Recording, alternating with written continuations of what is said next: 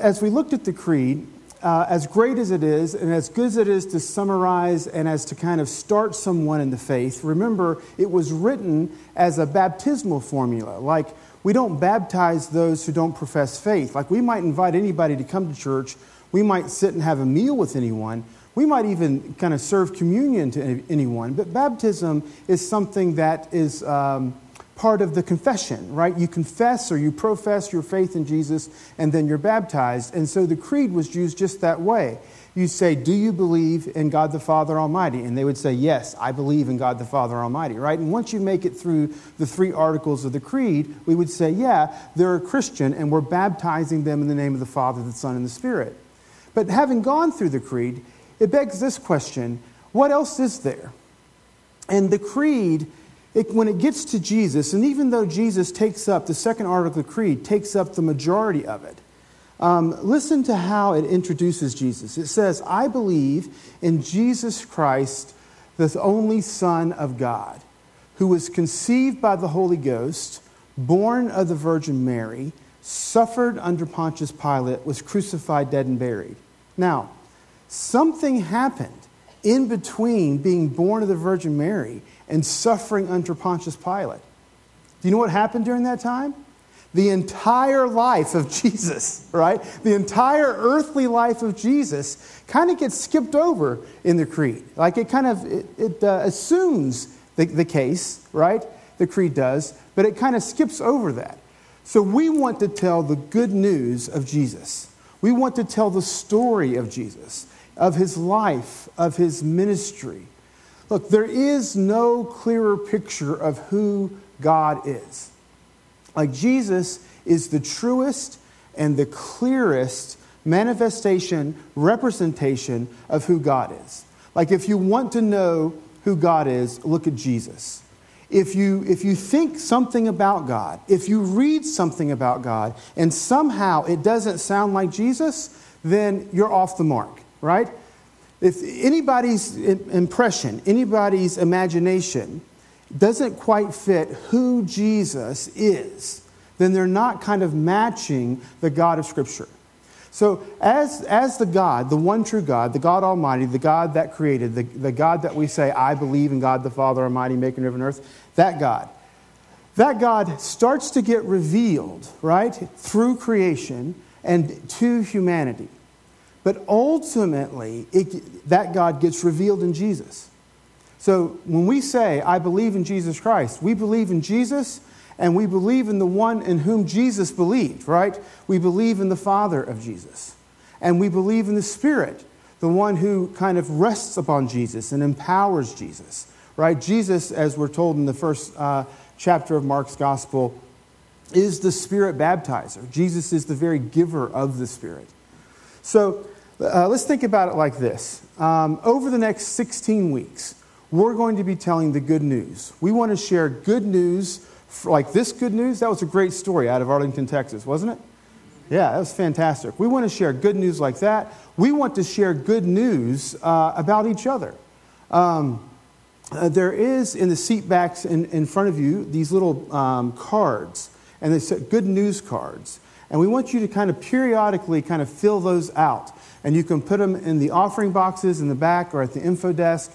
But tell us the good news that's going on in your life. It could be something as simple as your shrubs are looking good. Maybe you were working on them in the summer and you finally defeated the weeds, right? If by chance one of those weeds you defeated was kudzu, please come and see me. Because that stuff is straight from the pit of hell and I can't seem to get rid of it. But maybe you got a new job, or maybe you've overcome something in your life, or maybe you got a raise, or maybe you repaired a relationship with a long-lost friend. Or whatever the good news is, we would like to hear about it because we want to share it.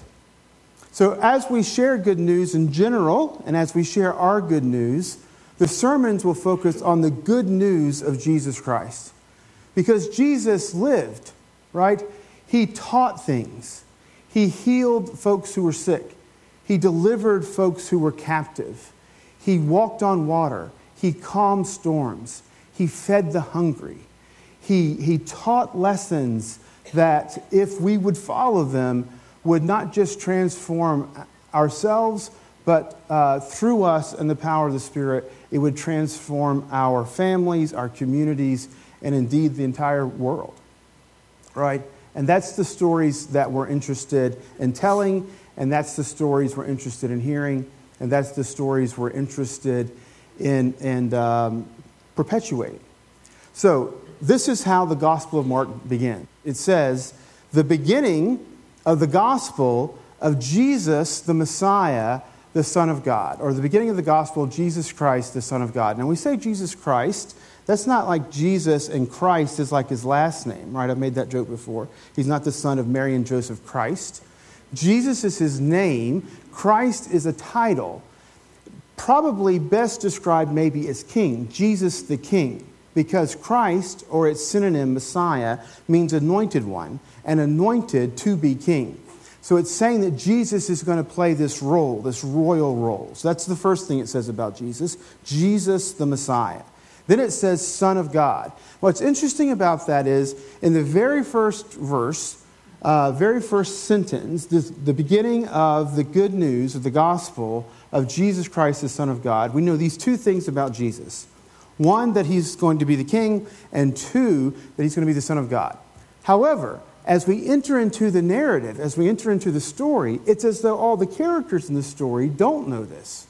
Like they don't seem to know who Jesus is.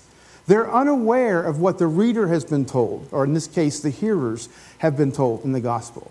They're trying to figure out who he is. Sometimes he's called Mr., sometimes he's called Sir, sometimes he's called Rabbi or teacher, sometimes he's called prophet. They're trying to figure out who is this guy. And about halfway through the story, which will take us, about the end of September, we'll get there. About halfway through the story, he says to his closest followers, who do people say that I am? And in that story, one of them speaks up and says, well, you're the one, you're the king, you're the Christ. You're the one that we've been waiting for, right? And so that kind of cat's out of the bag. Now what's interesting, it's as though every single character in the story after that point now knows that part about Jesus. Like it had been hidden and now, boom, it's out here, it's out in the open. And so that kind of shifts the story. They're on the move now. They've been camping out in Galilee, having a good time, but now that they've kind of announced his candidacy, you have to move to You have to move to Jerusalem. And so the story moves south to Jerusalem, and they take the candidacy of Jesus as the king, and they take it to the capital city, and boom, it blows up. It's real exciting. You need to stick around for that. That'll be sometime in October, but things get real dicey with the life of Jesus at that point. And then we know how the story ends because that's the part of the story where the creed picks back up, right? He was crucified, dead, and buried. So by the time we're getting back around to the part of the creed, it's actually when Jesus was on the cross. This is in Mark chapter 15. We'll be in like mid-November by this point.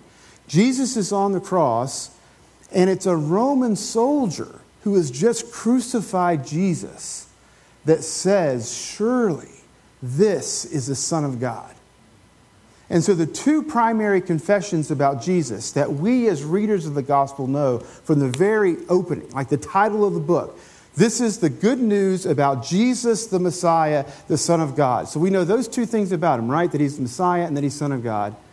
We don't find out the first one in the story until halfway through, and we don't find out about the last one until the very end.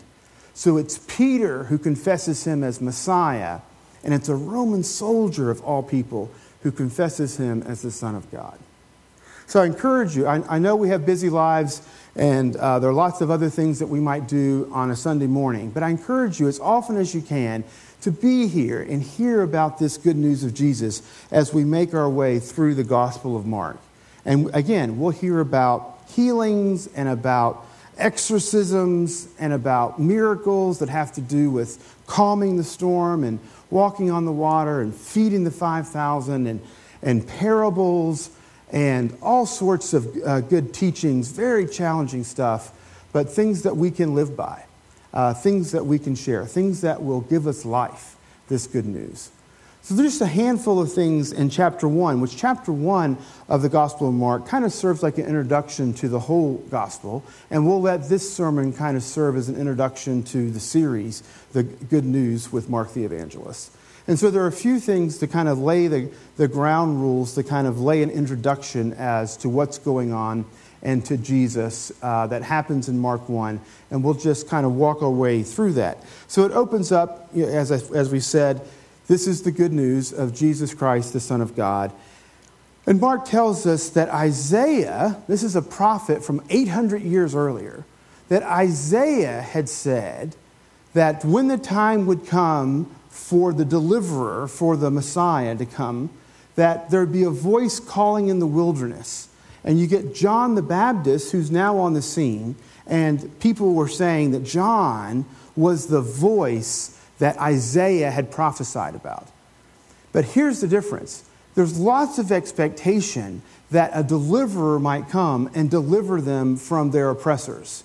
Now, during the time of Isaiah, that might have been the Syro-Ephraim army, right? But later it might have been the Assyrians, and later it might have been the Babylonians, and after that it might have been the Persians.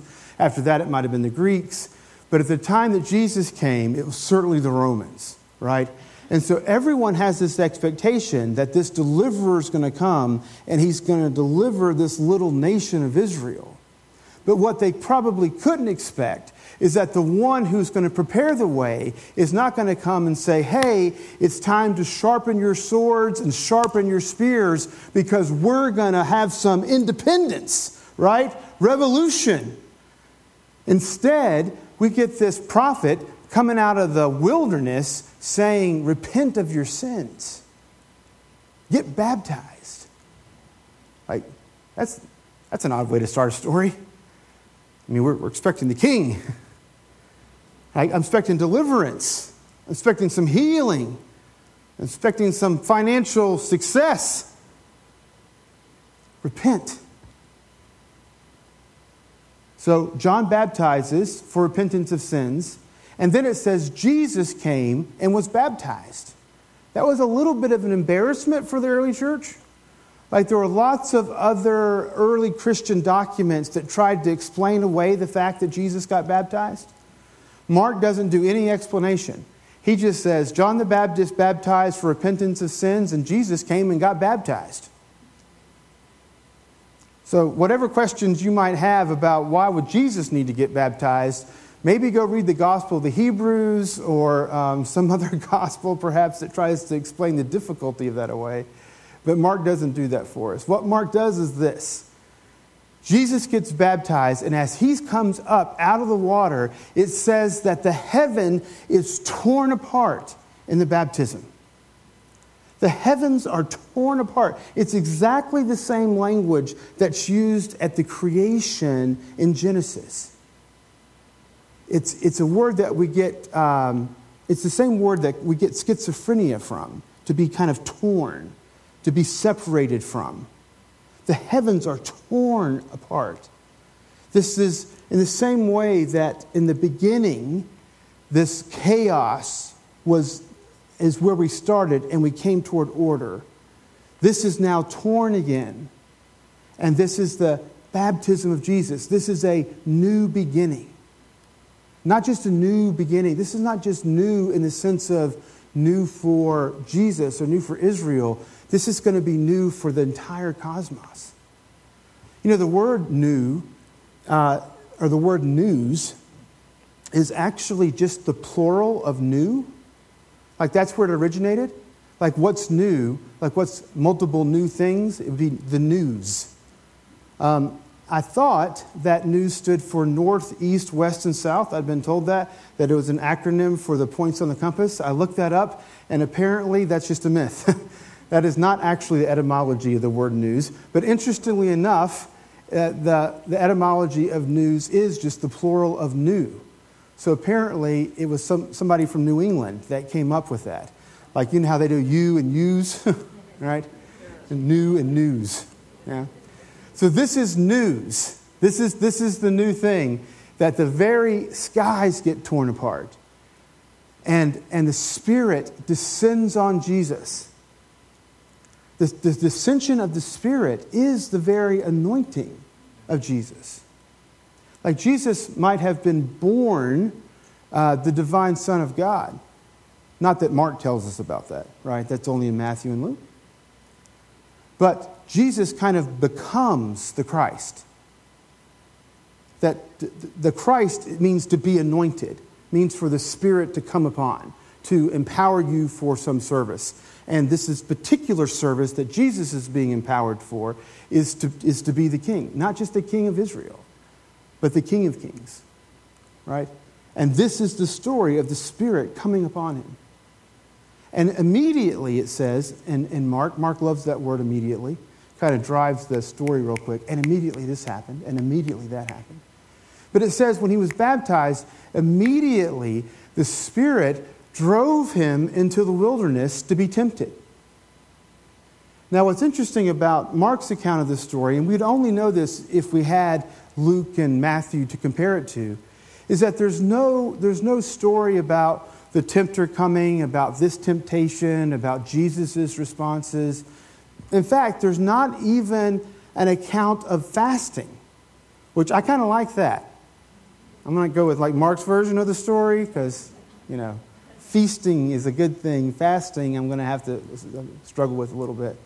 But in Mark's account of the temptation, there's no account of fasting. Like all we get is this. It says he's out there for 40 days. He's tempted. He's with the wild animals. That's an interesting piece of trivia. And the angels come and minister to him. With the wild animals. That's nice. So, what in the world's that for? Like, of all the things to include in a story, like if you're going to tell the temptation of Jesus, and you're not going to tell the actual temptations, and you're not going to tell the conversation between Jesus and the tempter, and you're not going to have Jesus quoting scripture and all, but you are going to include he was with the wild animals. So you might imagine that's caused a bit of a conundrum for interpreters for forever, right? What in the world is Mark trying to tell us about the wild animals? So some have said that the angels are there to kind of protect him from the wild animals. I think that's a bit of a stretch. About the time that Mark was being written, there were Christians who were being threatened by wild animals. So it wasn't the Colosseum that would be built later. So some of these stories get conflated. But there were amphitheaters that sometimes Christians were being put in, and they were facing wild animals. And so the fact that Jesus was with the wild animals was maybe trying to identify with that. But I don't think that's the case. I think the story's moving pretty quickly, but the story that we were just told is this story that the very heavens are being torn apart, that Jesus is this new beginning. And the original Adam, right, when he was in the garden and there were wild animals, they were at peace. Isaiah's vision of the new heaven and new earth has the fox or the wolf laying down with the lamb and the lion eating hay like an ox. Right? There's this idea of a peaceful kingdom, of complete shalom, of the peace of the city and the land. And so I think this is the idea, that this new one, this one who's going to change the way we live, not just kind of save us and kind of rescue us, but transform us. The one who's going to come and show us how we really are supposed to be human. Like, what's the ultimate way to flourish as a human being and to live in the world? Last week, as we ended our Ancient Future series, Phil was talking about what we would hope the next life to be like. And he kind of made the joke, we all want to go to heaven, but no one's in a hurry to get there, right? But then he said this. He says, imagine if you woke up tomorrow and there was no more pain in the world, and there was no more sickness in the world, and there was no more hatred or bitterness in the world. And everyone could do something that they loved and that contributed and that flourished and that families could grow and that people would be healed and that everything would be right. That's where we're headed.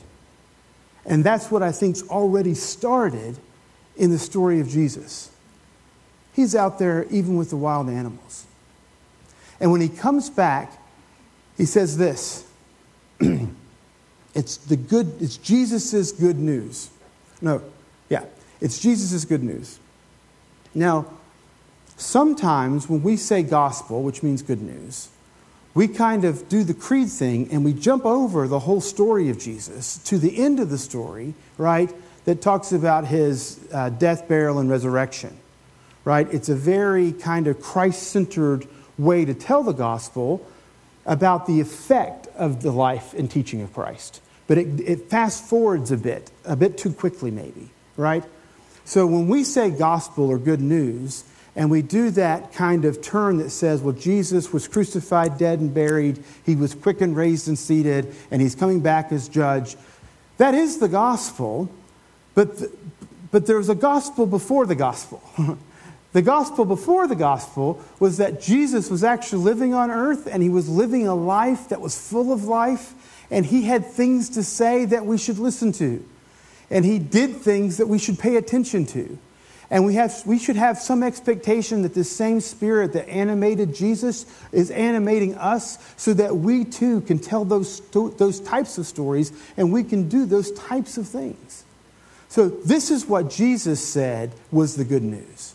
It says, Mark says this, Jesus came announcing the good news, quote,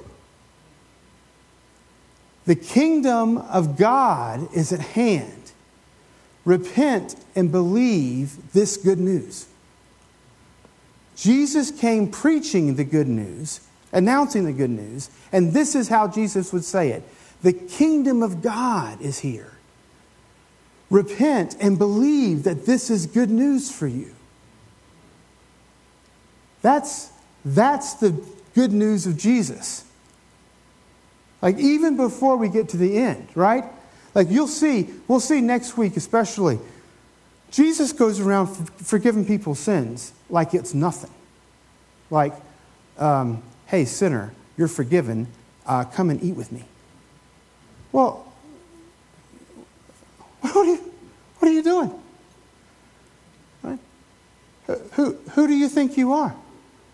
It's not like forgiveness was an unknown quantity in Jewish culture or Jewish religion. They knew all about forgiveness, and they knew who forgiveness came from, right? It came from God. They knew how to get forgiveness. You went through the sacrificial system. But now you got this rabbi walking around in Galilee saying, I forgive you.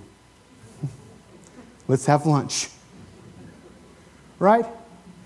Like Jesus is operating at kind of another level, right? He's got good news that's happening right here, right now, right? We can't discount kind of this part of the story because this part of the story is good because Jesus is good, right? This is the one we serve. This is the one we're following, right? So this is that good news. And so if I would just back up a bit and borrow from Matthew, just a little bit. The good news is that the kingdom is at hand. What does the kingdom look like? The kingdom looks like blessed are the poor and blessed are the meek and blessed are those who get persecuted and blessed are those who hunger and thirst for justice. And blessed are those who turn the other cheek and go the second mile and give their coats when they've been sued for their shirts. Blessed are those who don't judge so they won't be judged. Blessed are the ones who love when no one else will love. Blessed are the ones who don't just love their neighbor, but they love their enemies.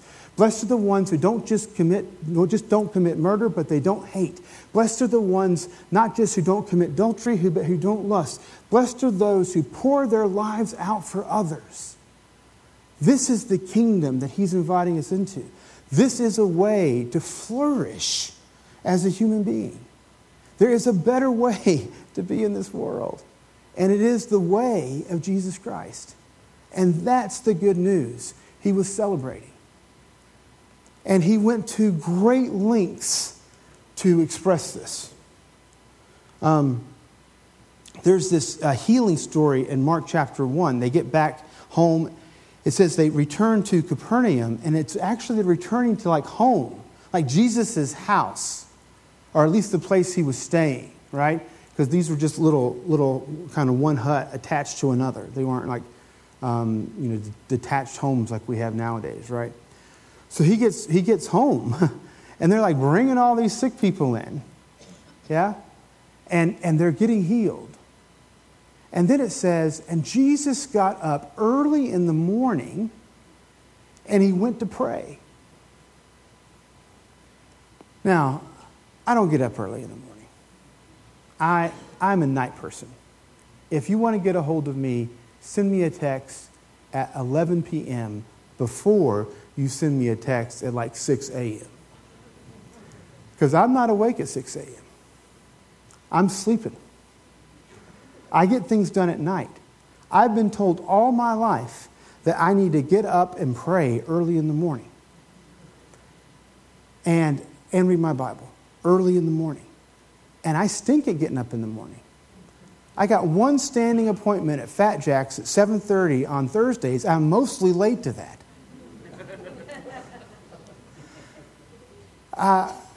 And I'm 47 years old, and I don't think things are going to change very much. So, on the one hand, I'll say this. I'm not looking to should on you. You know what that means? Yeah, you should do this, you should do that, you should do the other. Right.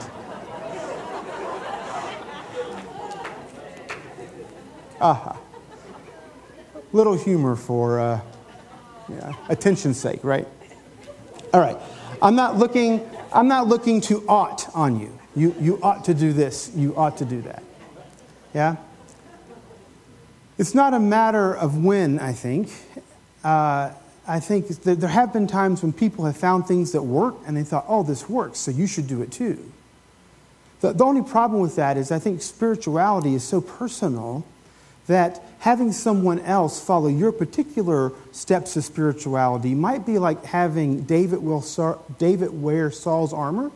Like maybe Saul's armor is great for him if he's going off to fight, but it didn't really fit David. It wasn't good for him, right? So maybe 5 smooth stones is better than a suit full of armor. So maybe praying in the car or in the shower or staying up late is good for one, where kind of getting up early is good for another. So it's not like here's a particular path you have to follow this that I'm trying to say. But I am saying this. Jesus prayed. Jesus got up early and went alone to pray. Listen, friends, if Jesus, and this is not like a one-off, like, oh, look at that. There's that one spot in all the Bible where Jesus prayed. All the time Jesus is praying. Look, if Jesus is praying all the time to kind of get through the day, what do you think we need to do? We struggle, and that's part of life, but sometimes we struggle, I think, unnecessarily so. Lay your burdens on God. Share your heart with the Lord. Pray. Call out to God.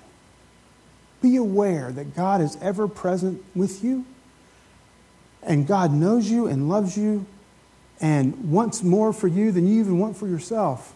But just reach out. Pray. It says Jesus got up early in the morning and prayed. It is another story where he kind of cast out a demon. That might take a little more time to kind of unpack. I'm not sure where you all are in terms of your belief in an enchanted world or not. But certainly that's part of this story, right? There's these people, they're demonized, and Jesus kind of steps up and says, shut up and get out. What's interesting about the story is the demon seems to recognize Jesus. So in Markan scholarship, this is particularly common in Mark, the Gospel of Mark, not so common in Matthew, Luke, or John.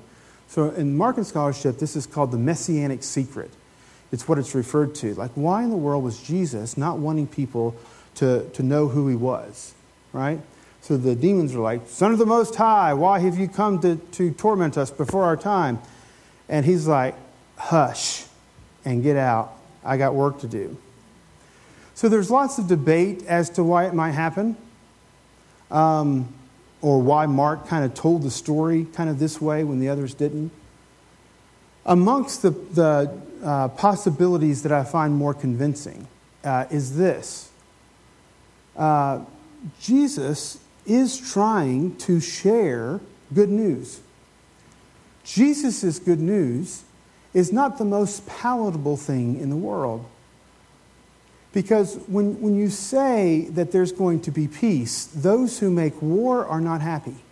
When you say there's going to be economic equality, those who benefit from economic inequality aren't going to be happy. When you say that the religious requirements are going to get reorganized so we include the people we have excluded, the religious leaders don't get happy, right? And Jesus may have been born at night, right? But it wasn't last night. He was savvy in that regard. He knew his political awareness. I mean, his closest kind of mentor in terms of public ministry was John the Baptist, his older cousin, right? And John had a kind of blunt approach to the ministry, right? Somebody did something wrong, and he tried to confront them face to face. Stop, you sinner, and he's speaking to the king. And do you know how John's story ends? In the not too distant future, he gets beheaded, right? So, just imagining how this might have gone. Jesus is a little younger. John the Baptist is much more popular, right? He's baptized, and everybody knows who John the Baptist is, right? So John, and Jesus knows John. He's gone to him to get baptized. John's out there butting heads with everybody and gets his head cut off. And Jesus is like, there's probably a better way to do this. So the demons speak up, and he's like, shh, not yet. We'll get to that later. A messianic secret. It's an interesting thing. We can debate about it later. But I know this, that the secret's over, right? The cat is out of the bag. And now the gospel is to be proclaimed. The last story in this, and this is just, again, kind of an overview of how things will go. Future lessons will be focused more on particular passages. But it ends with a story of Jesus healing a leper. And at the end of that story, he says, go present yourself to the priest. Now that's an interesting thing to say. He also tells the leper not to tell anybody else, but just go present yourself to the priest. So that don't tell anybody else seems like it's the same thing like telling the demons to shut up and then telling the leper not to tell anybody about his healing, just go present himself to the priest. What's happening there? Well, again, I think there's a lot of possibilities in how we might interpret that kind of movement in the narrative. But I'll tell you this. In the old ways of their community working, they sought for a level of purity for inclusion. So if you were blind or deaf or mute, or God forbid you had something contagious like leprosy, you were excluded from the tabernacle. Like you were not allowed to come in and worship with the group. And so a healing story in the Gospels, and there's some pretty significant ones, is never simply told as a basic healing in the sense of a removal of symptoms or an elongation of life. Because I'm going to tell you a secret. This is going to shock some of you. Every single person that Jesus ever healed died. It's true. Every person that was ever healed by Jesus died. So healing, if we think of healing just as I was sick and now I'm not sick, or I was about to die and then I didn't, but then death still comes. I mean, healing is so temporary, almost useless. I mean, we want to live more, but then none of us do, ultimately. But this is how the healing stories do work, and this is an interesting one here, and it's kind of layered. This guy who's been healed of leprosy, when he presents himself to the priest, he gets to kind of participate in the whole system, right? He's included. He gets to worship, which previously he wouldn't have been able to. And what's also interesting is here's Jesus, right? And he's telling this Jewish guy, present yourself to the priest. And what's he going to do when he presents himself to the priest? He's going to offer a sacrifice. So it's not like Jesus is like, no, stop sacrificing. I'm already here, right? He kind of meets them where they are, kind of gently guides them along. He tells the leper, look, don't just go run around telling everybody. Go present yourself to the priest. Let's get this done. Let's come together. Because this is one of those red threads that get pulled through all of this good news. Is that if the good news is not good for all of us, then it's not good for any of us. That Jesus doesn't just love us because we're here and not there, but he loves everyone. And that we too are called to love everyone. And we're called to share the story of Jesus with them in hopes that they too will come to the table to receive forgiveness, to flourish in their humanity.